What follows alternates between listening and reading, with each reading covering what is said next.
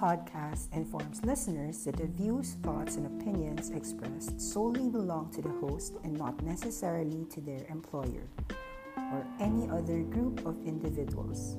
It is not a research report, it is not a recommendation to buy or sell any security. It is for informational purposes only and should not be construed otherwise.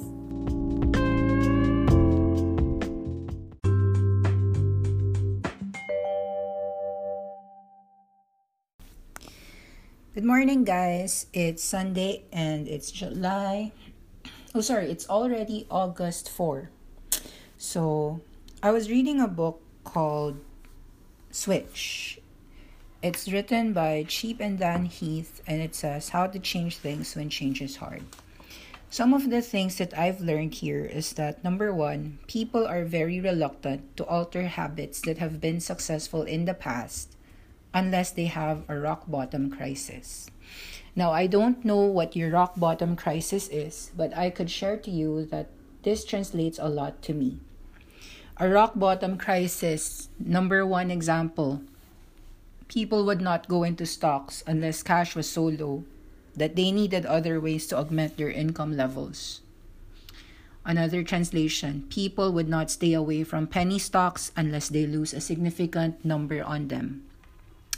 Translation, people would not believe in the power of long-term investing unless they lost so much in trying to predict what would happen next week and next day.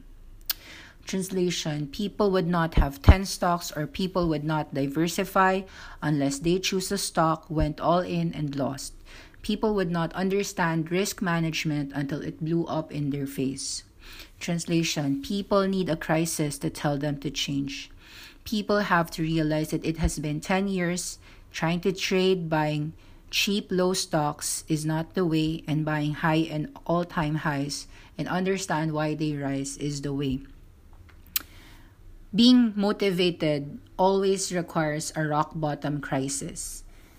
Alcoholics will not be helped until they hit rock bottom. And one way to motivate action is to actually make people feel that they are closer to the finish line than they have thought. People would find it more motivating to be partly finished with a longer journey than to be at the starting gate of a shorter one. The sense of progress is critical because we can be easily demoralized. We can be easily derailed, and so we need reassurance that this is a step of the journey. Because we as people hate doing things with no immediate payoff. Translate this to the markets. To get people to start investing, one needs to limit the investment that they are asking for. Only 5,000 pesos, only $1,000, only a small amount. Because think of the small wins as milestones that are within reach. To motivate a change, you have got to plan for it. When Call Financial told people that you would reach ₱1 million goal, he didn't say that you had to have 100,000 pesos. He just said that you have to have 5,000 pesos, invest in it every month, and that's about 60,000. Maybe choose 5 stocks. 60,000 times 5 is 300,000. But he didn't tell you that you needed 300,000. All you needed to do was save 5,000 pesos every month, put it in your index fund, or put it in your favorite long-term stock, let's say SM, and you would reach that ₱1 million goal as long as you wait for about 3 to 5 years or 5 years in general. Had you done that, I think that example would have worked. SM did go up from 600 to 1,000 pesos in the last 5 years. So if you'd been doing that peso cost averaging method, you would not be hitting that ₱1 million goal, but I would assume that you'd have been hitting about 500,000 pesos today, starting with your 5,000 peso monthly small win. The thing about these things is that, why am I sharing this to you? Because right now, you're here trying to get an immediate payoff.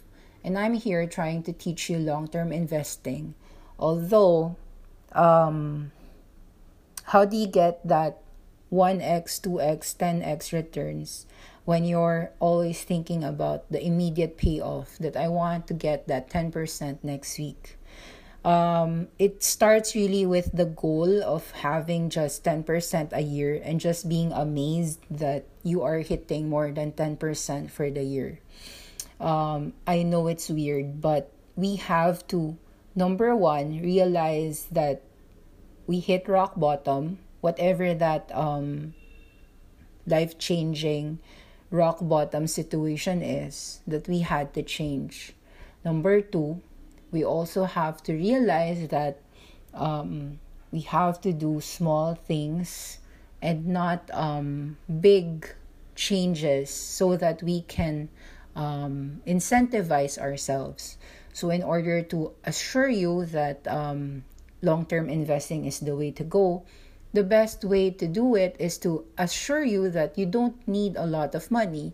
You just need 5,000 pesos, or in the case of US, you would need about $10,000, split it into 10 names.